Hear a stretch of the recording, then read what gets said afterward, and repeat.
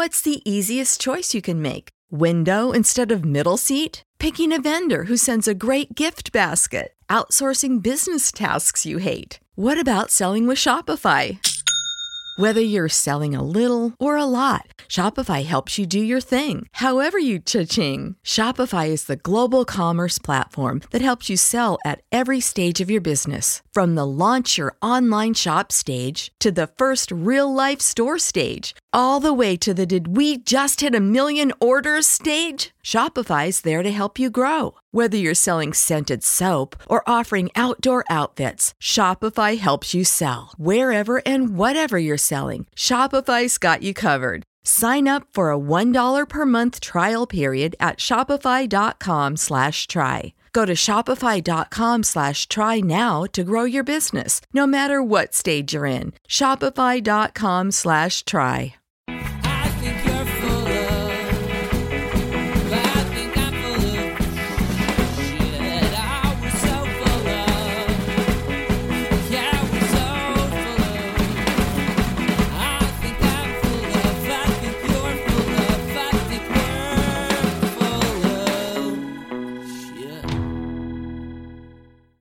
Hello, everyone, and welcome once again to So Very Wrong About Games. I'm your co-host, Mark Bigney, and with me, as always, is the nice one, the smart one, the kind one, the attractive one, and that's just what my mother says about him, Michael Walker. How you doing, Walker? Always good, Mark. How are you today? I'm quite well, thanks very much for asking. So we're going to continue with our segment of talking about what we reviewed last year, although you decided to start it a month early for some reason. I don't quite know why you were messing with that. Maybe this is part of your elaborate metric It's because it was my turn to do the intro, and I wanted to be the one to talk about it. Okay, fair enough.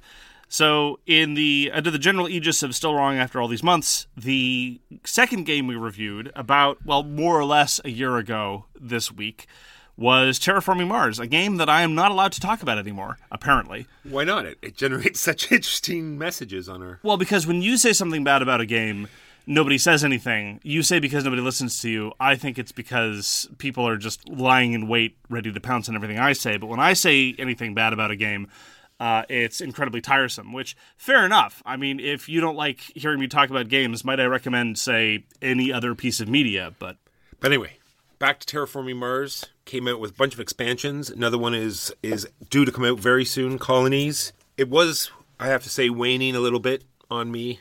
And why? It's perfect. And with this new expansion, like we already talked about it did a quick start on the thing, which means, obviously even the designers and or people have been complaining that, it was taking too long. So it speeds up play. How dare anyone complain about Terraforming Mars? I know. And we'll see what this new Colonies one's, has to offer. I'm looking forward to new stuff. And we'll see how it goes. It's on the group that we go to on Tuesdays, it's had another big revival. It had quite a few rotations the past few weeks with this new expansion, so we'll see how it goes. Everyone seems to love it. I have not played it since we reviewed it. But I will say, gotta give credit where credit is due. Stronghold knows how to milk a franchise. Yeah, well, that's what they're there for, right? Yeah. I think some people sometimes forget that. They say, why did this company do this, or why did they do it this way? It's because that's how they make money, and that's why they're in no the criticism whatsoever. No, I'm not criticizing. I'm just saying that's what they're in it for. That's what you have to remember. And I will say this, based on what I've seen of what they're doing with Terraforming Mars, they're at least putting a lot more design effort and innovation into it, as opposed to, say, your next Zombicide setting. So, credit where credit is due. So, guess what? This is a podcast about board games. Is it? It is. Oh. And this week we're going to talk about games we played. Then we're going to talk about the news and why it doesn't matter. Our feature game, which is Coimbra. What was that, bruh? Coimbra. And our topic of the week, which is Eric Lang, a great Canadian designer. So, Mark, what did you play this week? Played Fuse. This is a game that had been sitting on your shelf for a while, but had never tried. This is by Kane Klenko, who also did Flip Ships. He's done a number of interesting things. This is a co-op real-time dice rolling game, so very much the same vein as Escape Curse of the Temple or Zombie Escape. For what it's worth, I mildly prefer those latter games, but Fuse is perfectly pleasant. I mean, to be frank, When it comes to real-time co-op dice games, I find them all relatively samey, with the glaring exception of Space Cadets Dice Duel, which I think is a marvelous game, and I don't get to play nearly enough. Space Cadets Dice Duel, though, is much, much crunchier than either of those other games. It's one of those things where everybody has to know how all the roles work, and all the roles are very differentiated, and that's one of the things that I like about it. It's got this wonderful team dynamic. But anyway, it's not pure co-op, it's team versus team. But all of that having been said, Fuse is perfectly fine. I dislike strongly the app that Renegade put out for it. It basically, Renegade has this app that runs a number of its different games, and it serves as a timer for Fuse, and I found it obnoxious and annoying. I would much rather just use an egg timer or anything else of that nature. Well, I think it's just one of these things that hopefully adds to the tension, right? It reminds you that it's on there and, builds the suspense. Define tension, because when I'm annoyed, I don't know if that's necessarily me being tense in Maybe that necessarily way. I had exiled Fuse to the shelf because the last time I had pulled it out, I had a bad experience. The people didn't enjoy it. And I love Fuse, and maybe I just felt as though I was, imposing it on people, so maybe I had exiled it there, and I'm so glad that we got it out, and hopefully we'll get more plays of it in. Yeah, there's some strategy to be had. You need to manage the cards out in front of you, trying to make sure that whatever random thing comes out of the bag you'll be able to use, because long story short, every time you roll a fistful of dice and someone's not able to use one of them, bad things happen and you lose progress on some of the things you've done. But, it's 10 minutes long. The rules explanation doesn't take terribly long, so you can do a lot worse. We played a lot of Keyforge this week as well. New card game from Richard Garfield. You might have heard of it. Still liking it for what it is. It's one of these things where I'm going to fall back on to this phrase, for what it is. It's a quick dueling 2-player card game that I think is going to play out differently almost every time, but I think the deck versus deck might, like I said before, I feel this rock, paper, scissors thing coming on where one deck is always going to do well against a certain deck, and so on and so forth. It definitely seems to be the case. I haven't played as much as you have. I've only played a little bit. But some cards and some deck combinations really do seem designed to shut down pretty much everything of what the opponent is doing. There's one in particular that is in a couple of my decks. I've got 3 decks now. Sadly, none of them are hilarious. None of them are nearly as good as the Ears Litmus. All hail the Ears Litmus. But there's this one character that says your opponent can't steal any of your Ember. And a non-trivial proportion of decks rely almost exclusively on stealing Ember, and this character in question is well armored, and this character in question comes from a faction that is able to armor and protect its people very well. And I enjoy playing this character a great deal, but then again, I never had my strategy shut down by the appearance of this one card. And unlike a lot of the other cards that I see in Keyforge, or in even a lot of its also-rans, like Epic, like a whole bunch of the other actual CCGs, usually there are ways around it, but here it's just a hard counter, and I tend to dislike hard counters. That's just one thing, but again, as I play more, we'll probably have more to say about it. We're still very much in the early preliminary stages here. But I would like to bring up one thing in particular. So neither of us have a starter set. Yes. We just have the decks, and we're proxying damage counters and things like that, and all as well. But somebody who has a starter set. Would you like to comment on the contents of the starter set? I was on the edge of my seat waiting to talk about this. We had the starter set out, and we had our little tokens out and everything, and a rule came up, and I said, "May I see the rule book, please?" The rule book in the starter set. Yeah, of course, because it's a over $50 game, and it would come, and it's Fantasy Flight, and it's a starter set. I'm sure it's a starter set. And you need the rules to start in the starter set. Yeah, and it's Fantasy Flight. I'm sure it comes with several rule books. You're at a game store, right, or an event. You buy the starter set and you start, right? Right. You want to bring it home. You open your game and you want to learn how to play. Yeah. Except Keyforge doesn't come with a rule book, Mark. Yeah. I guess that they didn't feel as though, they needed to put one in there. We're on the record about games needing documentation in them, even if it's just a single slip of paper. We complained about this endlessly with the Shadow Rift expansions. We're still not okay with that. We haven't quite forgiven Shadow Rift for doing that. This is completely unacceptable. I'm sorry. I don't care that everyone has a supercomputer in their pockets. The game store where we go, for example, is a black hole from which signals cannot emerge. And in contexts where you want to set up a quick playing, competitive environment type game, where it's a head-on-head type deal, you can't get away with crap like that. It's absurd. It's the same thing with military. Military has a huge problem when they're out on exercise with getting any sort of internet signal or anything. That's the big problem they have, or any updates or anything else. So when they're out in the field or out on location, cross country, and they want to play games, they don't have access to the internet. So no rule book, ridiculous in my opinion. Yeah, this is... I can't imagine that it made a whole lot of sense in terms of even giving the benefit of the doubt, right? Even assuming that Fantasy Flight sat down and said, okay, we want to make sure that the cost of the starter set is as low as possible, which doesn't strike me as very plausible because the cost of the starter set is approaching the cost of 4 decks, which, you would figure that with economies being what they are and their intent to have an easier point of entry, they would have made it lower than the cost of 4 decks, substantially so, because we're talking about, a couple punch boards and a rule book that you really want to have for a starter set. And maybe they looked at it and said, oh, actually, if we include a rule book, that would increase the cost of the starter set by $5 or something. Maybe it's possible. I doubt it. I sincerely doubt it. It just seems like laziness. It just seems like them thinking, well, we can get away with not having a rule book, which I don't think the market should permit. But anyhow. I think it's we haven't been able to play test any of these decks against each other. We might have to tweak the rules so we don't actually want to print a rule book so we can change it on the fly. I respect that. No, I play war games with living rules. Magic the Gathering has a living rules document that's, I think, 73,000 pages now. Yes. That's fine. Of course it's going to have living rules. But for the love of all things good and holy, in many of those environments, and reading rule books from phones, even if you assume everyone has data, because I assume that's part of the calculation, right? But even in a universe where everyone has data all the time, reading rule books from your phone is not a good way to go about doing things, even if you have a great phone, and even if your eyesight is perfect. It's just ridiculous. Parenthetically, moving on from this, because I've been accused, perhaps fairly, of complaining too much about small things. I find it consistently confusing, and every time anyone talks about Keyforge, I immediately think there's this half second where my mind thinks they're talking about a new Sebastian Bleasdale Richard Brees game. And I'm thinking, wait, was there something after Keyflow after this? No, it's a little strange.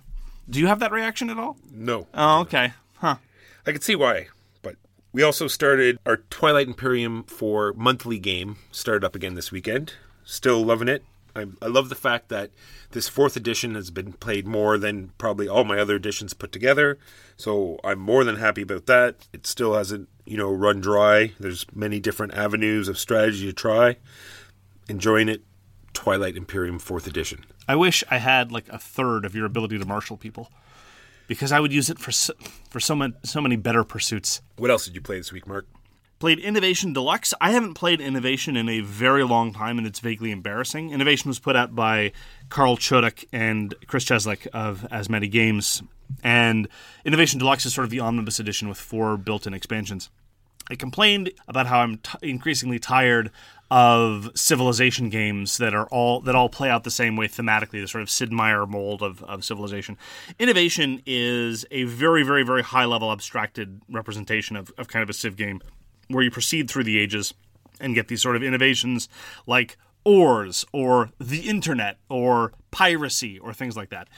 And thematically, it's a bit of a hash, but it's more abstracted and thus less of a hash, I think, than the sort of Sid Meier mold. Anyhow, Innovation is not a game for everybody. It has this very certain kind of tempo and feel that I very, very much appreciate, and a lot of people don't, and that is the notion that what you need to do is try to pursue kind of short-term goals and remain flexible and open to the fact that everything can be taken out from under you, and be able to seize advantages and pursue victory when those opportunities present themselves. So it feels very chaotic, but to me, it's about staying flexible and being aware that the strategy you're pursuing in turn 2 might be completely obsoleted in turn 3, and you really need to rebuild in turn 4.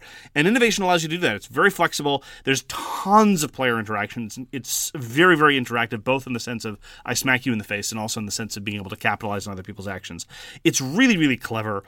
It's got a lot going for it, aside from the fact that, again, a lot of people aren't really able to accommodate to the tempo, and then there are people who aren't willing to accept the level of control that they have. They feel the need to internalize every card that enters the system, which is problematic, because every set of innovation and every expansion has 105 unique cards.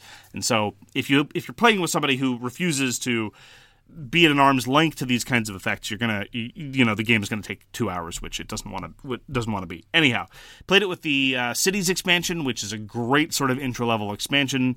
Gives it a small tempo boost, but doesn't really change things up a whole heck of a lot.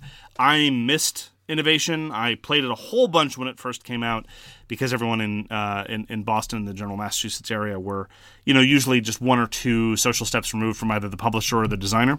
And the new Omnibus Edition is very, very nice. I'm looking forward to more playings of Innovation Deluxe. As I recall, you played Innovation maybe a while ago under bad circumstances and have not revisited it. Is that accurate? Yeah, I played it at a Gen Con with the designer, with the alpha deck where he had his handwriting all over the cards and stuff. And I don't remember too well. It was quite a long time ago, but for whatever reason it didn't click. It might have been like in my early introductions to these more complicated games. Maybe I thought it's a card game and felt way overly complicated. But I definitely want to try the newer edition. I'm sure it's been revised several times since I've played it. Well, the handwriting is much cleaner now. Good. Nice clear printing, I hope. I got to play, on the thing of card games, we brought out Hero Realms. It's a brother of Star Realms, much exactly the same. Same vein as these other card games. You generate some money, generate some damage, but Hero Realms just does, and Star Realms for that matter, it doesn't, put on any airs. It just does what it does. You throw out your cards, you generate your damage, generate your money, do your thing, next person's turn, move on. So what we played with Hero Realms was the campaign. So it was a cooperative experience, and Star Realms tried this as well. They have just a single card, and they use pretty well the same sort of mechanic where you flip over a card off the deck, and you just look at the color, and you see and the boss will do whatever the color says. Hero Realms takes it a little bit step further, where they have their own deck, so not only does the color matter, but there's also some text and some enemies come out. I thought it did a great job. The different characters aren't totally, unique and different, but they do have some weapons and stuff, and the mechanisms they use are a little bit different. Like, the archer gets to play with his deck and get cards back, and the wizard, generates a bunch of damage, and the healer, gets to let people bring cards out of the discard pile, stuff like that. I thought it was an interesting game, and I'm looking forward to playing it again. I haven't played any of the boss decks, have you? So they're boss decks where one player plays as a dragon or a lich or something, and it turns Hero Realms into a 1v-all experience. One player is playing this massively powerful deck with a very, very large hand, and everyone else is playing their normal decks, and they do whatever. It struck me as interesting, but potentially impossible to balance properly. And we have a general prejudice against 1v-all games, and so I wasn't particularly keen to try it, but it is something that I have kicking around in my basement, so maybe I should give it a shot sometime. Yeah, I wouldn't mind trying that. I agree with you. All the Realms games are, I find them all very perfectly pleasant. It's a question of pick your poison, choose the one you like best. Yeah, they're not heavily deep or not huge paths to go through. But like I said, it's rules that you'll never forget. You just grab the deck and go because, like I said, you play out your hand, generate your stuff. Next person's turn, done. Got to play One Deck Dungeon, Forest of Shadows again. I was in the mood for some solo gaming. This is also by Chris Tuslak at Asmani Games. As always, full disclosure, I'm a friend of the designer, but I've paid for all my games there. And Forest of Shadows is really an interesting evolution of the One Deck Dungeon formula. It really does take a very, very simple game and show you what you can do with it. So this is a system that is elaborating. And it makes me very, very keen for the future versions of the system. The next one that is going to be is One Deck Galaxies, because, you've done the standard bad D&D fantasy version. Next you do the sci-fi version. That's just the way of things. Other than, of course, the Realms games, which is the other way around. First you do the sci-fi version, then you do the bad D&D version. So I'm looking forward to One Deck Galaxies. One Deck Dungeon is basically an excellent dice game. It actually reminded me a bit of Vengeance in that it's a very, very simple, straightforward dice game combat system. Of course, the only difference between One Deck Dungeon and Vengeance is Vengeance takes about 5 times as long and has a much more robust theme and has a number of other drafting elements. But One Deck Dungeon is really just the straightforward, dice game combat engine kind of deal. And in terms of quick setup and minimal fudging around with components, which are 2 criteria that I absolutely insist on for solo gaming, I think One Deck Dungeon does a great job of it. So if you're at all interested, I suggest skipping straight to Forest of Shadows. It's the more interesting card set, has the more interesting versions, and also, once again, a shout out to the great, great art in Forest of Shadows and in One Deck Dungeon. It is an all-female cast with appropriate anatomical proportions, shall we say, and outfits that are, reasonable for human beings in the world. So that was One Deck Dungeon Forest of Shadows. Looking forward to future playings of that. So the Essen games are trickling in now. So we both got to play Gugong, which was originally called Forbidden City, but seeing as there's another Forbidden City, they've changed their name. Well, another game called Forbidden City. Then there's actually the Forbidden City. Then there's the actual Forbidden City. I don't think that was the problem, though. No. And it's a beautifully crafted game, and I enjoyed playing it. It's got this interesting, you start with a hand of 4 cards, and you exchange it with lower cards that are on the board, and it has a plethora of actions, and you have to advance towards the Emperor at the end of the game, or else you don't get to score, which I thought was a very interesting mechanic. If you don't get to the end of a certain path, then you just get 0 points. Yeah, reminiscent of Quo Vadis. In Quo Vadis, similarly, you only get to compare scores if you've managed to get to the end of the path. Although Quo Vadis is not a very good comparison mechanically, because in Quo Vadis there's roughly like 1/10 of the mechanisms going on in Gugong. Not that Gugong was overly Baroque. I was a bit worried. I generally tend to assume that contemporary middleweight Euro designs are vastly more Baroque than they need to be, without giving any corresponding increase in feeling of freedom or scope. More on that later, perhaps. But I was pleasantly surprised by Gugong. I thought it was neat. The central mechanism of swapping cards, I think, was pretty cool. You have to keep an eye towards what's happening at the end of the round while you're swapping cards, and you have to weigh how much you're preparing for the subsequent round versus doing an action you need right away. None of the actions seemed entirely forgettable. None of them seemed overwhelmingly necessary, so it didn't encourage that kind of myopia. And yes, indeed, the production is very visually stunning, although I am increasingly sick of game trays. I'm finding them less and less functional every time I encounter them. They are not particularly sturdy. I find that they add to the cost of games, generally speaking, but that's hardly specifically the fault of Gugong, and I definitely seem to be out of step with the market generally with respect to those things. So we did have a spirited discussion about how to pluralize game trays. We came up with games trays. That's many. Because the question is, what's a singular game trays, right? Yeah, is it a game trays, or is it so? If true, and if you have a bunch on the table and they say grab one, it's like, well, out of these trays which one would you like? It's very right. So the standard that we've come up with is that game trays is the singular, and so therefore to differentiate the plural, not that you have to, but we decided we wanted to. It's a games trays, a multitude of games trays. Sweet. What else did you play? Played a little bit more Root. I mentioned previously that there had been some balance changes, specifically for the Lizards and for the Vagabond. Got to play a setup again with mostly new players this time.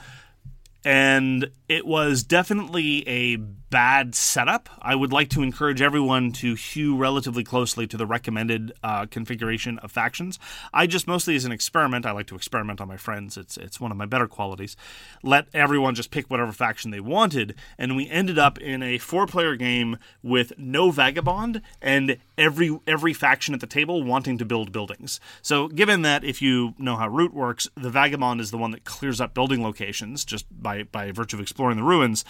There was no room to build buildings anywhere. Competition was extremely tight for those building spaces, which didn't necessarily lead to a degenerate game more seriously imbalanced. It just meant that the pacing was a little off. People were a little desperate. Things took a little too long to get going. Attacks were driven more generally by trying to clear out a building space right away rather than other considerations about keeping the leader in check or things like that. It still worked, and it was still great. Root's still a great game. But I will say that the balance changes so far seem to be for the good.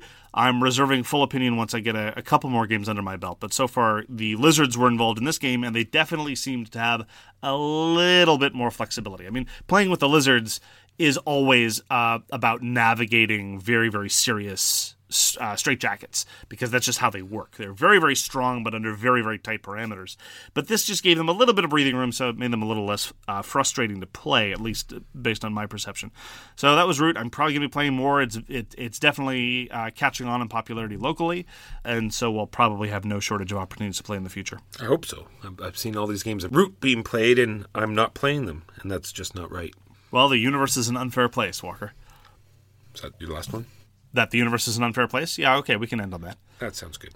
Onward to news and why it doesn't matter. So the first thing I'd like to point out, which I think is an excellent, excellent development. People had been talking about Assassin's Creed, the board game, and I immediately tuned out any information about that because although it is not the case that all licensed games are bad, it is generally the case, however, in my experience, that most games are bad, and most licensed games are more likely to be bad. So I definitely wrote it off, but then I found out that it is an adaptation of the V Commando systems developed by Triton Noir, which is a Montreal group, so props to that. And V Commando is actually pretty decent. I had some problems with it. I don't like the unmodifiable stealth rolls that are just a hard cap on the system. It's like, okay, we've done all the smart moves. Now we just roll to see if we've been spotted, which, sometimes if you have to do that, sometimes that's fine, but every turn. Yeah, exactly. I much preferred how stealth was handled in Steel Team Flix, for example. But stealth is a hard thing to do well, and I thought that V Commandos got a lot of things right. So when I heard that Assassin's Creed was basically a redone V Commandos, I thought that was great, because normally the recourse for big licenses is you have someone like Steamforged run a Kickstarter and generate a couple $1 million on the strength of plastic figures, and then fulfillment happens 7 years later in 5 waves, wave 4 and 5 of which only have half as much content as advertised, and everyone complains. With good reason. That's definitely what's been happening with Dark Souls, that's what's been happening with a whole bunch of Resident Evil games. Evil Dead games got canceled a whole bunch of times. Anyway, so I was very, very pleased to see that a big license was being handed to a local studio that had done good work previously. So that's great. So it's on Kickstarter now. I'm probably just going to support the local boys. I mean, it seems strange. The connection is probably because Ubisoft is also in Montreal, and so they probably, maybe a few degrees of separation or what have you. But I will say that this is definitely a game system that showed promise and matches the theme, and they've done good work, so I'm happy to support them in this case. Looked over it. The models look amazing. I hope it's a good game. Like I said, we played V Commandos, and it seemed fairly decent, so hopefully... And he's had time to tune it up, so maybe... Yeah, honestly, look, if it turns out to be V Commandos with pretty figures in the Assassin's Creed theme, I'm okay with that. I'd be much happier if the V Commandos theme, V Commando system were elaborated on a little bit. Again, trying to deal a little bit a slightly more nuanced version of stealth in some contexts. The Assassin's Creed theme doesn't really do anything for me, but then again, neither does generic World War II commando operations, to be entirely frank. So, to me, that's just a lateral step. But anyway, good on Triton Noir. Congratulations to them. I think this is going to go great. They've already raised a ton of money. They're going to raise a ton more, I suspect. So, congratulations to them. For my news, Blackstone Fortress, a 40k Warhammer Quest game. It has used hexes, so it starts off pretty good, right? Instead of squares, it's got hexes. You have a strong hex to square preference? Hexes are always best. Well, not if you're doing walls, though. Well, it works fine in Gloomhaven. Not really. So, Warhammer Quest always does well. Warhammer 40k is good. And I'm really hoping that Blackstone Fortress comes out swinging. Okay, question the first. Have you played any of the new Warhammer Quest games, like Silver Tower and those other ones? I did play Silver Tower once, like right off the hop, and it was terrible. Okay. Because I played, Warhammer Quest back in the day when Warhammer Quest was the only, quote-unquote hobbyist campaign fantasy type game thing. The one with the big 100-page quote-unquote RPG book with pages and pages of random encounters about, the ways in which you would die based on a D6 roll on the way back from camp, a sort of Kingdom Death Monster, but even less sophisticated flashbacks. And I've been vaguely curious about the new Warhammer Quest games, and you can get them relatively cheap if you get the versions without minis, right? Because all the Warhammer players buy the game, strip the minis, and then sell the game itself for $30-$40 on eBay. And I've been vaguely curious about trying it again, but if you say it's no good. So Blackstone is sort of the 40k equivalent of the new Warhammer Quest games. I could be wrong, but I have not heard any mumblings about it whatsoever from anywhere. Well, it's weird. So we're in an unusual niche, right? Because you played a lot of 40k stuff. I play other miniatures games, but we're also board gamers, and so these crossover products, like Shadespire, like Warhammer Quest, like these other things, they're more obviously tilted towards people of our experience than necessarily core board gamers or 40K players. But that all of that having been said, we're not really plugged into the 40K buzz. We're not trawling the forums. We're not keeping up with the latest codices and stuff like that. So Board Game Geek is not a natural place for buzz for that, or Trip Track, or the other places that I routinely frequent. And so it's kind of we're one step removed. So tough to tell. I mean, obviously, they keep putting out more versions of it, so obviously they've had some degree of success. I'm just wondering if it's a way to get their miniatures out, right? That seems to be what it's used for. People buy it, like you said, strip the miniatures from it, and then sell the rest. I'm just wondering if that's why they're doing a way to dump out a bunch of their miniatures for a decent price. Why wouldn't they just sell miniatures packs then? The profitability is clearly higher for them there. These things I do not know. It's just some of their boxed stuff has been really good, both in the past and leading up to the new era. So back in the day, they were the ones for sure. Yeah. So I'm not going to say that they're going to come out with a new Space Hulk anytime soon, but it's impossible to write off that possibility. And so I'm very pleased that Games Workshop has returned to its emphasis on boxed standalone games, because sometimes they put out something interesting. It's just I haven't been in a position lately to plunk down the necessary time and money investment to give them a serious look. I'm hoping they went hardcore into the story, because some of the novels I've read, some of the 40K novels, and some of them are interesting to me. So I'm hoping that they went really hard into the quests and have some decent backstory, and it all sort of makes sense, because that will make the game. In the grim darkness of the future, there is only purple prose. There's only death and purple prose. So my last piece of news, we've already talked about it, I believe, is the new Frontiers Race for the Galaxy board game. I know you've already brought it up, but it's even that much closer. They've got some box art, and it could be out any time. Looking forward to trying it. Thomas Lehman puts out some interesting stuff. And that's the news and why it doesn't matter. So our feature game this week is Coimbra by, and I'm going to mispronounce these names, Flaminia Brasini and Virginio Gili. It was put up by Eggertspiel this year. Eggertspiel is one of the increasingly few independent German press operations, along with Pegasus and a couple of others. They'll be bought by Asmodee before too long, no doubt. So this pair of designers are the same people who put out 2 Euro games that I've tried, and both of which are interesting. One of them was called Egizia, which was kind of an interesting take on worker placement, and Leonardo da Vinci, which is one of those titles that is immediately forgettable and could refer to any number of games, but also did something interesting with worker placement. I was a big fan of Leonardo da Vinci, except for, and I thought that the core mechanic was really, really, really good. It had this sort of combined worker placement auction type deal where you plunk down a certain number of workers on a space, and that will give you first priority unless someone plunks down more workers later on in that space. And then if you're not first in a space, you have to pay for it, which can be very expensive. Anyway, I thought it was kind of cool. And they're part of sort of a cluster of Italian game designers. I saw someone on Reddit set up a very interesting Venn diagram of these Italian designers and the different games they've designed. So, for example, Virginio Gili designed Grand Austria Hotel with Simone Luciani, and Simone Luciani with Daniele Tascini put out a number of games themselves, and Daniele Tascini is going to be working with David Turksey to put out other things, and Tzolk'in is in the mix, and a whole bunch of other dice placement games, and Voyages of Marco Polo. Anyway, so there's this long list of Italian games where basically this small group of guys, pick any 2 of them, and they've probably done a game together, which is very appropriate because Coimbra is indeed a dice placement game. Why don't you tell us, Walker, what one does in a game of Coimbra? In Coimbra, you are trying to get the right combination of cards and dice so you maintain a steady income so you can buy more cards, and you advance up these 4 different tracks that increase your income or get you victory points or let you move a guy around this little map, and it helps you make the right choice to pick the right dressing that makes your point salad taste just right.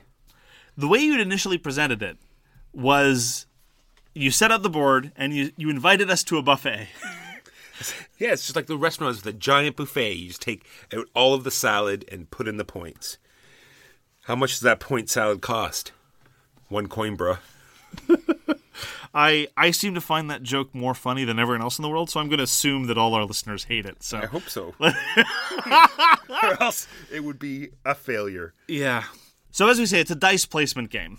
in the same mold as, again, a number of other Italian design games like Grand Austria Hotel or Voyages Marco Polo. Voyages Marco Polo is a game that we talked about at length on this podcast. We're both big fans. The one salient difference that happens here in Coimbra is that you're engaged in dice drafting. So more like Grand Austria Hotel, less like Voyages of Marco Polo. At the start of the game, you just roll a whole bunch of dice.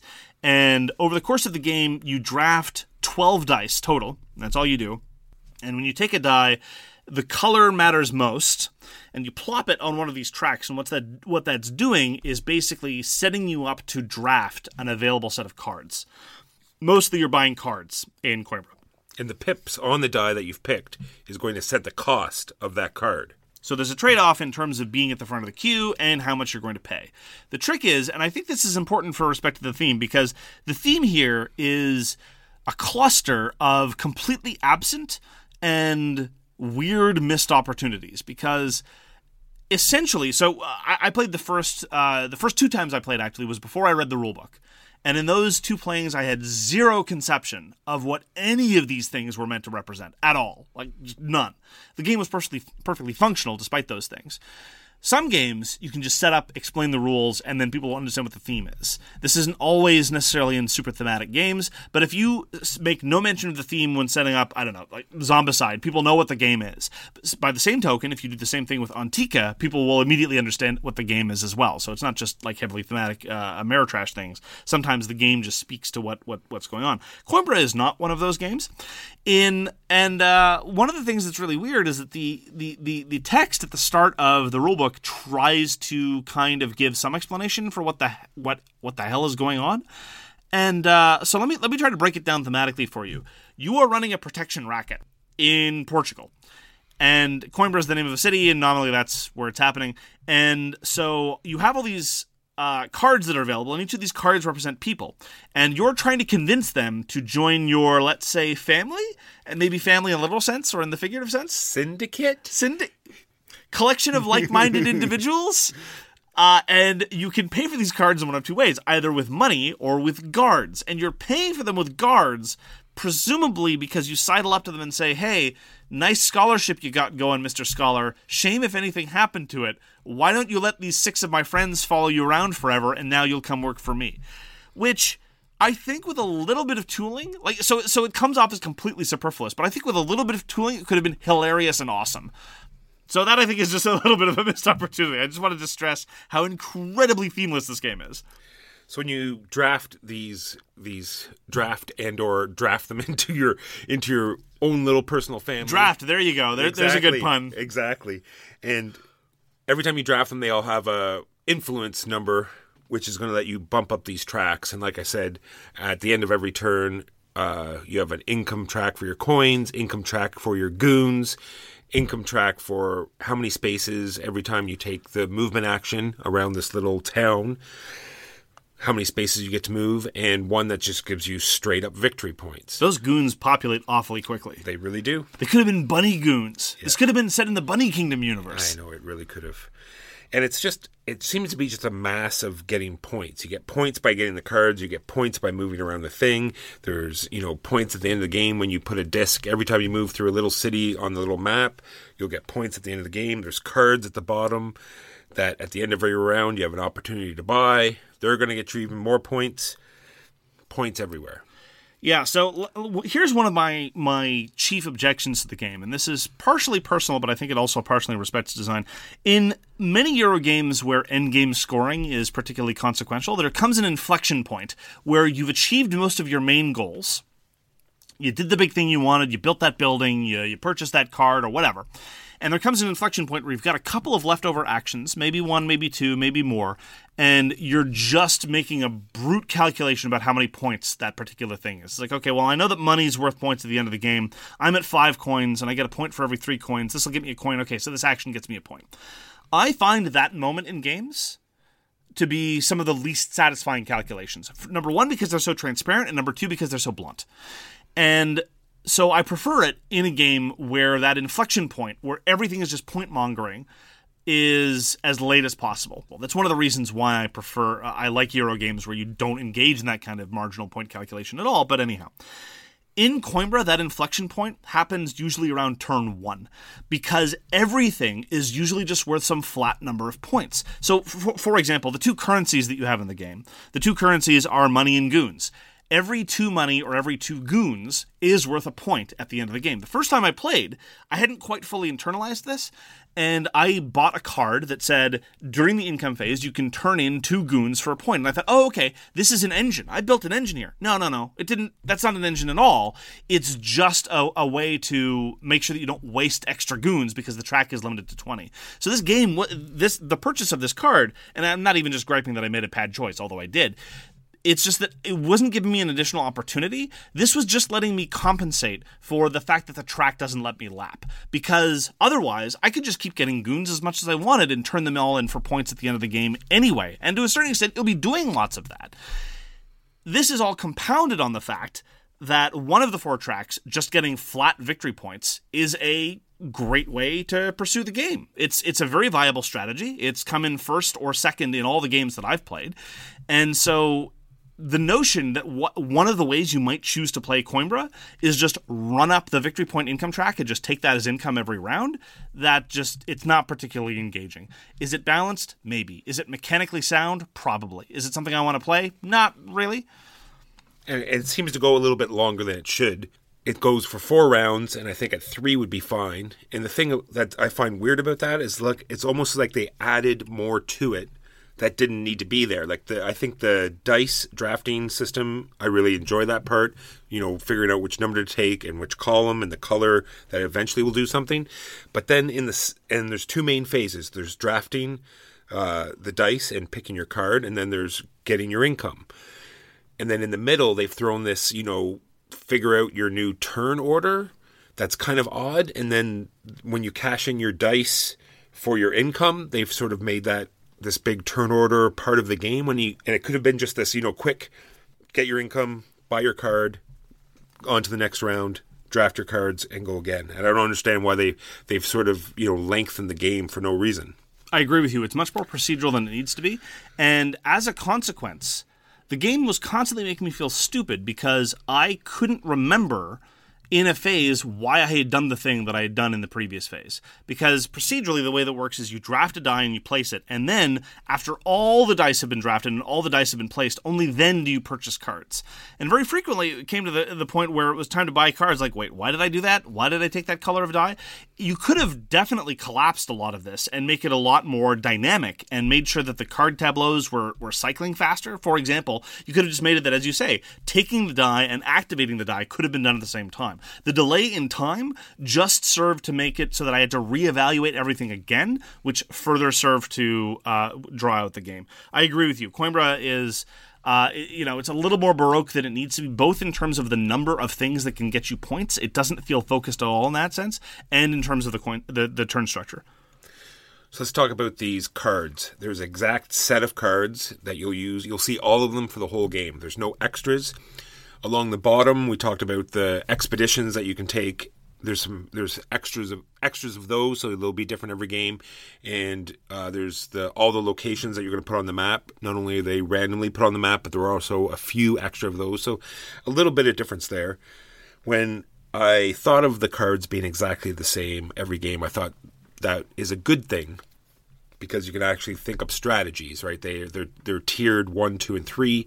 The 1 cards, everyone gets 2 as part of the setup. A little more on that later. And then 2 rounds of tier 2 cards and 2 rounds of tier 3 cards. So you're going to see them all. I thought, this is great. You can think of some sort of strategy because you know what cards are coming. There's no way you're going to miss out on any. But then I just realized, well, the same old cards every single time. I've played the game 5 times now, and I think I'm just done. I don't feel like playing it again. Yeah, there's not really. Part of me likes the core element of the card play. I think is relatively nice. The problem is that, again, because everything basically boils down to every resource is worth half a point. Whether I'm going to get 4 coins or 4 guards, or whether this thing is going to give me 2 extra coins a turn for the next 3 turns or whatever, it's just going to be parceling out these half a point here and half a point there. There's no real sense of the cards being unique or interesting because they're just giving me these undifferentiated resources of which there are too many different types to no real purpose. And the 4 tracks all amount to the same thing too, with the notable exception of, I mean, we mentioned in passing this notion of having your dude, is it to different monasteries? You travel around Portugal to visit various monasteries to drop discs.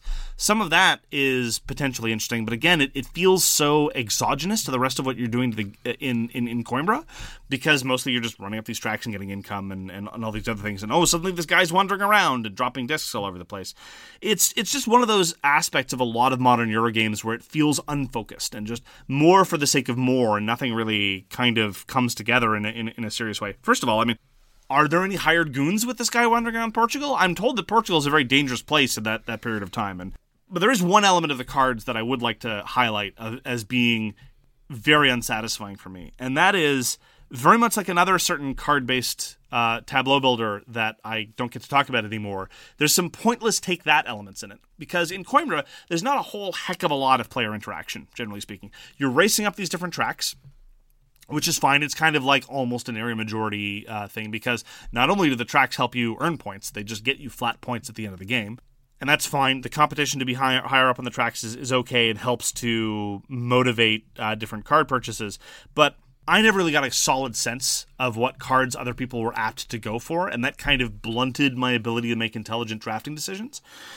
The way that a lot of games of this ilk try to insert player interaction at the back end is just in the worst, most degenerate, laziest way possible, which is some of the cards in Coimbra are just steal resources from other players.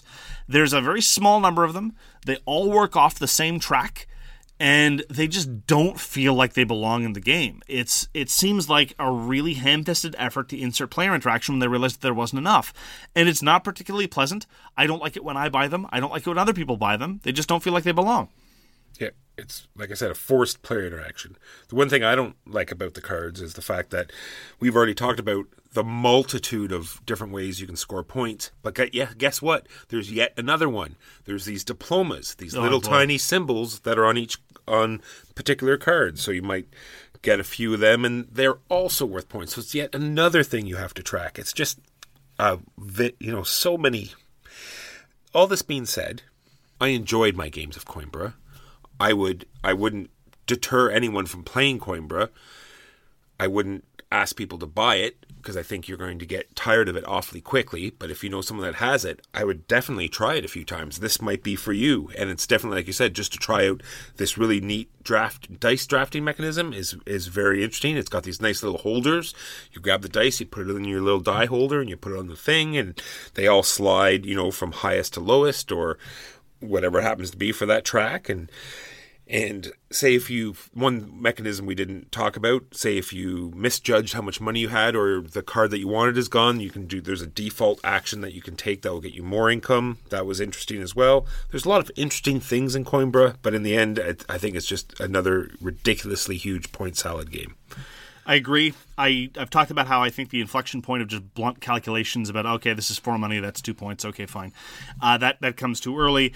I agree with you that it's a touch too long. I don't like the way the round is structured, and I think that there could have been more genuine player interaction. To my mind, the biggest knock against Coimbra, and this isn't even really its fault, is that it is very similar to a bunch of other dice placement games designed by other Europeans, or even the same Italians, that are just better. I mean, the biggest comparison to my mind is Voyages of Marco Polo, because Voyages of Marco Polo has a lot going on, but at the end of the day, it has a focus to it, because when it comes to scoring, broadly speaking, you score through 2 things, and only 2 things: by voyaging on the track, by voyaging around on the map, and there it's thematically appropriate because it's about merchants traveling east. I'm not going to say it's going to win any awards for theme, but at least it makes some degree of sense. or by completing contracts. And so all the goods that you acquire, you don't acquire them just because they're just undifferentiated points at the end of the game. You acquire them because you want to turn them in for these contracts. And so it avoids that sense of feeling like point salad. And on top of that, you have these great special powers that really serve to mix up the game and really give you a sense of identity and uniqueness to both every play and every player count.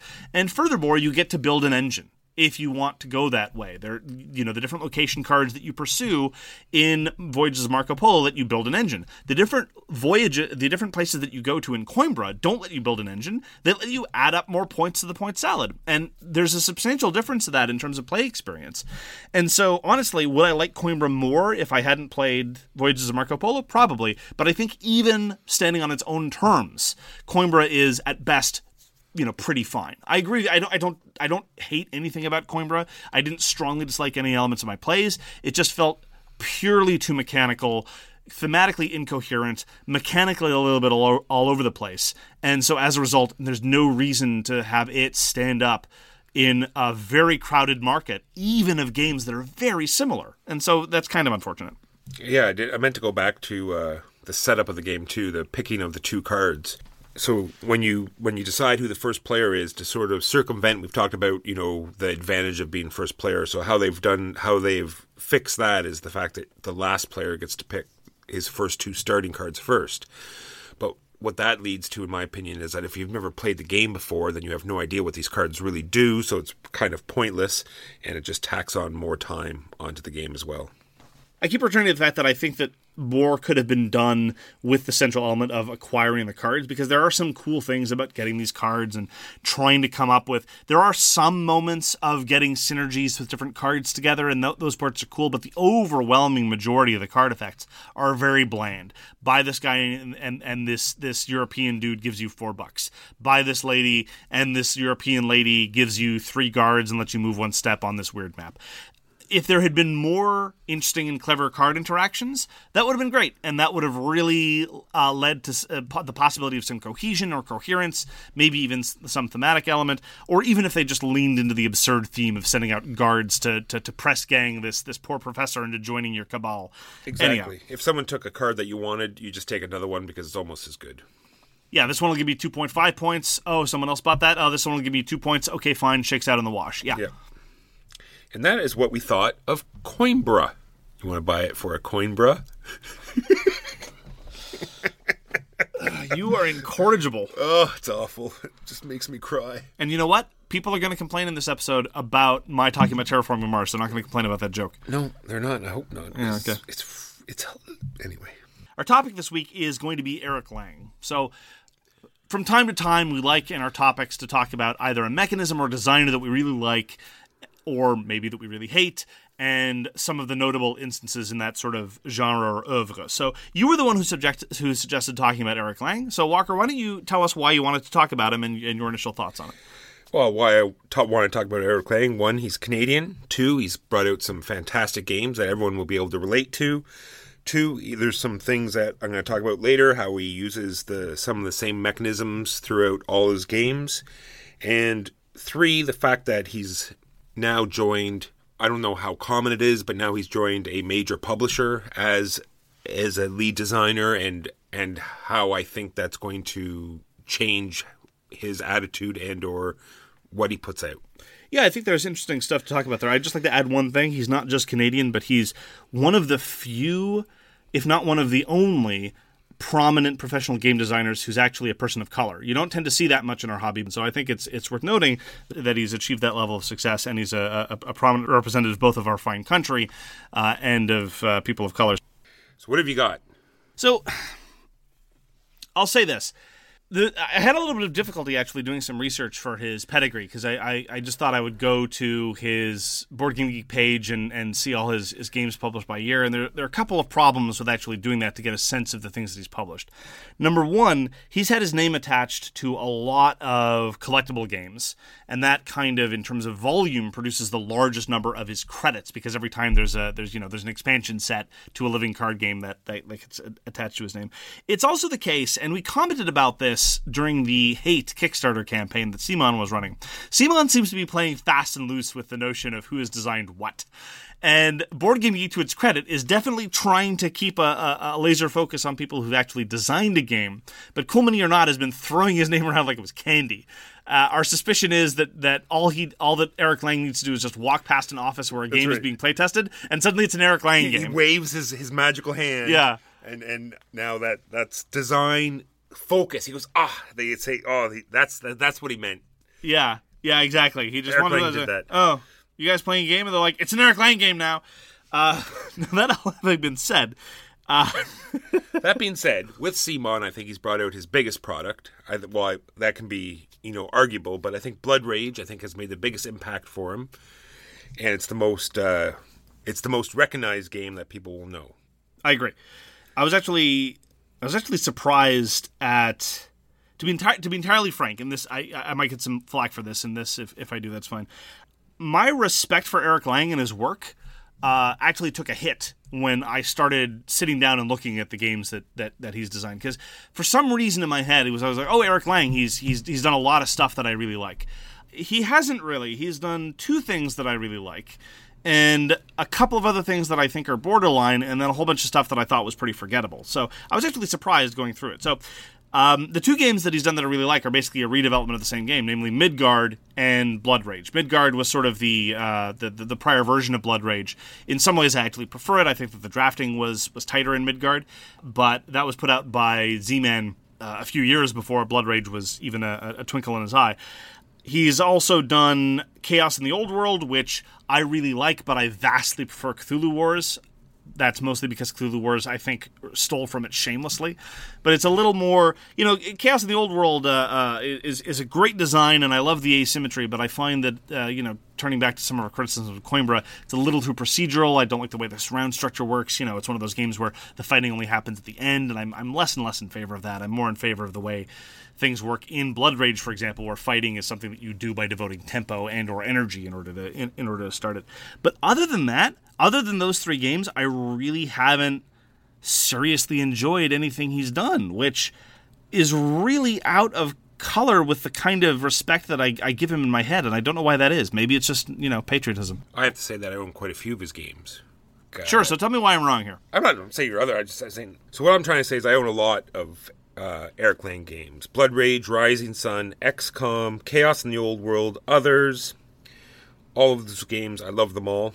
What I want to talk about is some of the mechanisms that he likes to spread throughout his games, and he brings sort of all these together in his future, endeavors, and sort of takes what he likes best out of some games and merges them all together. So it seems as though Eric Lang really loves to do hate drafting and or drafting, and we see this in Blood Rage, Rising Sun.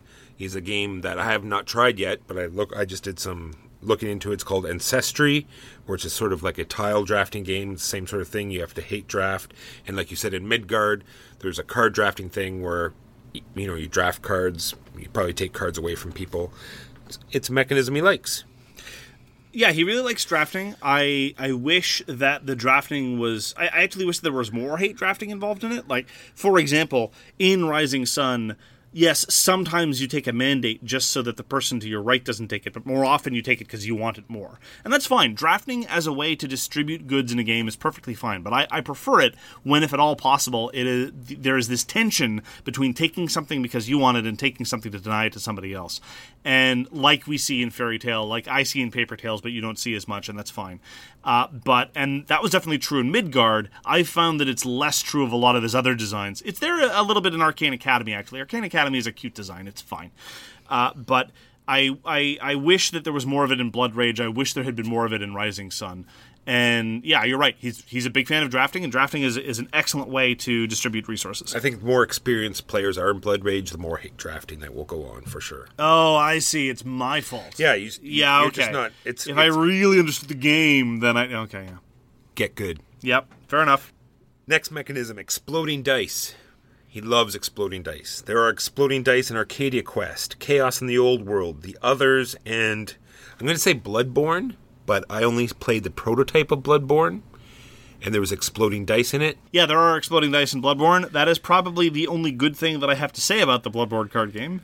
It's like, so the Bloodborne card game was actually illuminating because it was the first time I'd ever played any of his designs, and I thought that it was aggressively mediocre. Most of the other times when I play an Eric Lang design that I don't especially like, the ones in question are things like Quarriors, Chaos Ball, The Others, Arcadia Quest, games I thought were okay but didn't really do a whole lot for me, and I had some major reservations for them. Bloodborne was the first game that I played of his where I thought, this is bad. This is not a good game. I can't believe that Eric Lang does this. But again, the more I poke into his design history, he's a professional game designer, and he's presumably in many contexts given projects, and he's done in-house designs, and he's done a whole bunch of stuff. And I'm not holding that against him. I'm just saying that when I look at the sort of breadth of his career, I see a lot of cruft. And let's say nothing of his collectible games. Have you played any of his collectible stuff? I have not. I played Dice Masters a couple times, but I haven't played any of the old Game of Thrones or Call of Cthulhu or Warhammer Invasion living card games or collectible card games. He was involved in the Mutant Chronicles miniatures game, which we've ragged on in the past. Yeah, let's not talk about that. Yeah, let's not talk about that either. I have played the Game of Thrones collectible game. I thought it was a great game. I had no problems with it. I think it got a little, bloated for, it brought you right out of the game type thing. There's no way you could keep up. There's no way, but your box got so full, and it's one of those things where you open the box and you just look at all these cards and close the box and put it back on the shelf. That's hard. Yeah, that's hardly his fault, though. No, that is a Fantasy Flight problem that they continue to this day. I don't even know it's a Fantasy Flight problem. It's just the nature of living card games like that. They more and more cards. There's the perception that if an expansion hasn't been released in the past 5 seconds, that the game is dead. So it's so true, right? It's like, Legend of Five Rings is being closed up because they haven't put in an expansion this week. Exactly. So I don't blame him for all his contract. Look, I don't blame anybody for designing games that I don't like necessarily. It's just, again, I've come to this topic with a sense of disappointment because when you suggested talking about Eric Lang, it's like, oh yeah, great, I'll talk about all the Eric Lang designs I love, and then it's like, wait a minute, that's 2. Which, was a bit surprising to me. I will grant you that Exploding Dice can be fun if you... I love Exploding Dice. I don't know, in competitive designs, though, they can be super frustrating. It is, it's true. I remember some fights that happen in Chaos in the Old World, especially since sometimes when fights happen in Chaos in the Old World, you have no particular reason to choose one target over another. Because, it's the end of the turn and you got to fight somebody. I've got this combat capability. And, if you get picked randomly as a target for that and the person ends up rolling 17 hits off of 2 dice, that's not a fun time. There was a space combat game that had exploding sixes. And for the life of me, I cannot remember it because I have an old man brain. But I remember it being fantastic and pulling off these, gigantic damages and with just a few dice. It's one of those things, it's the David versus Goliath, right? Where, you have your 2 dice hit and, what's going to happen. And suddenly it's this huge damage and it turns the table. It's not always, thematically or strategically pleasing, but it's, leaves for good stories. I prefer it in co-ops, like in the Warhammer Quest Adventure card game or in Street Masters. Because there, everybody gets to be happy because you rolled exploding dice. It's true. The other thing I've seen in a few games is everything dies. Much like in Blood Rage, the loser, everything dies. Rising Sun, loser, everything dies. He doesn't like keeping stuff around the table. Clear the board. That is true. So you're right that the criticisms that we've had on lots of other Dudes on a Map games, where we've talked about how the game needs to be fluid, the map can't be too static, you need to have that certain degree of flexibility. The everything dies model certainly helps with that because you get this sort of end-of-board reset. That was one of the things that initially appealed to me about both Midgard and Blood Rage. Not only does it lead to a certain degree of fluidity, but it's also incredibly thematic. The world is ending, provinces are being destroyed. I have a soft spot for Ragnarok, and that is definitely one way you can do it. Everything dies. Yeah, so his joining CMON is interesting. I mean, they've definitely been using him a lot in promotional material. It seems like every Kickstarter video has to mention his name at least 5 times, and he's got to be involved in the playing of the demo playing of everything, so you might get confused and think that he designed the game. So he's coming out with Death May Die, which is going to be fulfilled, in about a yearish time or whatever, and that actually was an Eric Lang design. And, who knows how that's going to be. Did you pledge for that? I did not. I looked into a little bit. It looks a little bit like the others. Like it's yet another one of these, dice pool building attack type games. We'll see. And we're both sick and tired of Cthulhu, but at this point, so. Yeah, a long time ago. He has a social deduction game coming out called Secrets. Yeah, it's been out for a little bit. I haven't tried it. It's getting mixed reviews. Apparently, it's a very, very light social deduction game. It's the good press that I've heard about it says that it's for people who aren't necessarily ready or inclined towards a more intense experience like the Resistance, which basically was sounding a loud alarm bell for me saying I should stay away because super light. That is an intense experience of the Resistance is precisely what I want, and that's why I play the Resistance. But yeah, I mean, one has to say this about the span of his career. He's one of those designers like Wlodek Wadel who has done a lot of different genres and a lot of different weights of games. He's done very, very light games. He's done a lot of collectible games. He's done medium weight strategy games. He's done stuff that's slightly more Euro. He's done stuff that's slightly more, Ameritrash, if you want to call it that. He's dabbled with a lot of different kinds of themes. He's definitely got a lot of scope in terms of his oeuvre, and that's one of the reasons why, we can discuss him as a designer. There are a lot of other designers, even if they've designed games that we love a lot more, that, we couldn't talk about their entire oeuvre because it doesn't really stand up to that level of scrutiny. Yeah, a lot of people it's more of the same. Like if you talked about Uwe Rosenberg, it's just a lot more of the same type thing. Yeah, you spend... talking about all the different medium, heavy worker placement Euros he's done, and then you mentioned, oh, by the way, about 20 years ago he designed Bonanza, and that's about it. Feed your workers. Yeah, I mean, I like CMON as a publisher. I like some of what Eric Lang has put out. I hope that in the future there are going to be more projects that appeal to me. I was, just to return back, I'm increasingly disappointed with Rising Sun. I stand by what we said in the review. For me, it's a little too opaque for its own good. I wish it were allowed for a little bit more flexibility, and it definitely pales in comparison to a lot of other games, even those designed by Eric Lang. But I still enjoy Blood Rage. I think it's a great game.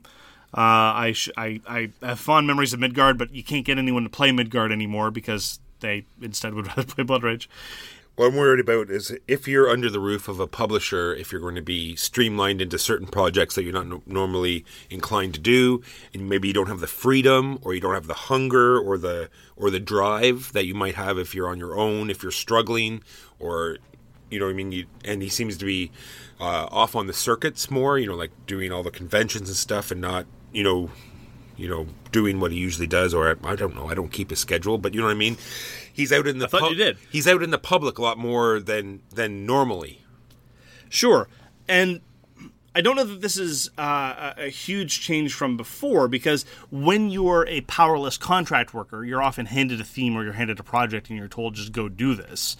I make comments about, Matt Hyra over at Cryptozoic, in-house designers that are just handed various licenses. But Eric Lang, has been in the same position. I mean, I don't think that I could be wrong, and I've seen a couple of interviews where he talks about these things, but he hasn't mentioned it. I don't think he designed those living card games as passion projects.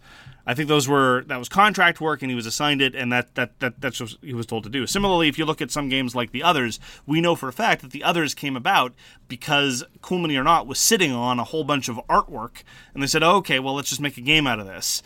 And so again, that doesn't necessarily strike me as so much of a passion project. So I agree with you. Now that he's a company man, he's got a lot of other responsibilities, but I don't necessarily know that this is a radical change from before, because although he has all these other professional responsibilities, I think that now his clout and his position in the company might be enough that if he has something he's really passionate about and really interested in doing, he'll probably be able to have the juice to pull it off. And that's our feelings on Eric Lang and his designs and what we think of him as a person. Lovely guy to play with. I think he's dreamy, personally. And I also love pandas. That is true. He loves his pandas. Thank you very much for joining us for So Very Wrong About Games. If you'd like to get in touch with us, you can reach Walker via his email, justrolledadice@gmail.com. You can reach me, Mark Bigney, on Twitter @TheGamesYouLike. For more public discussion, you can find the So Very Wrong About Games Facebook page, or you can check out our Board Game Geek Guild, which is guild number 3236. We read everything you send us, and we'll get back to you if we possibly can. Thanks again very, very much for tuning in, and we hope to see you again soon. Take care. Peace! You've been listening to So Very Wrong About Games, produced by Michael Walker and edited by Mark Bigney. Special thanks goes to What Does It Eat for generously allowing us to use their most excellent song, FOS, as our theme. You can find them at whatdoesiteat.com. You can reach us by email at soverywrongaboutgames@gmail.com or on Twitter at SoWrongGames. Thanks very much, see you next time, and always, try to be right, but remember you are so very wrong.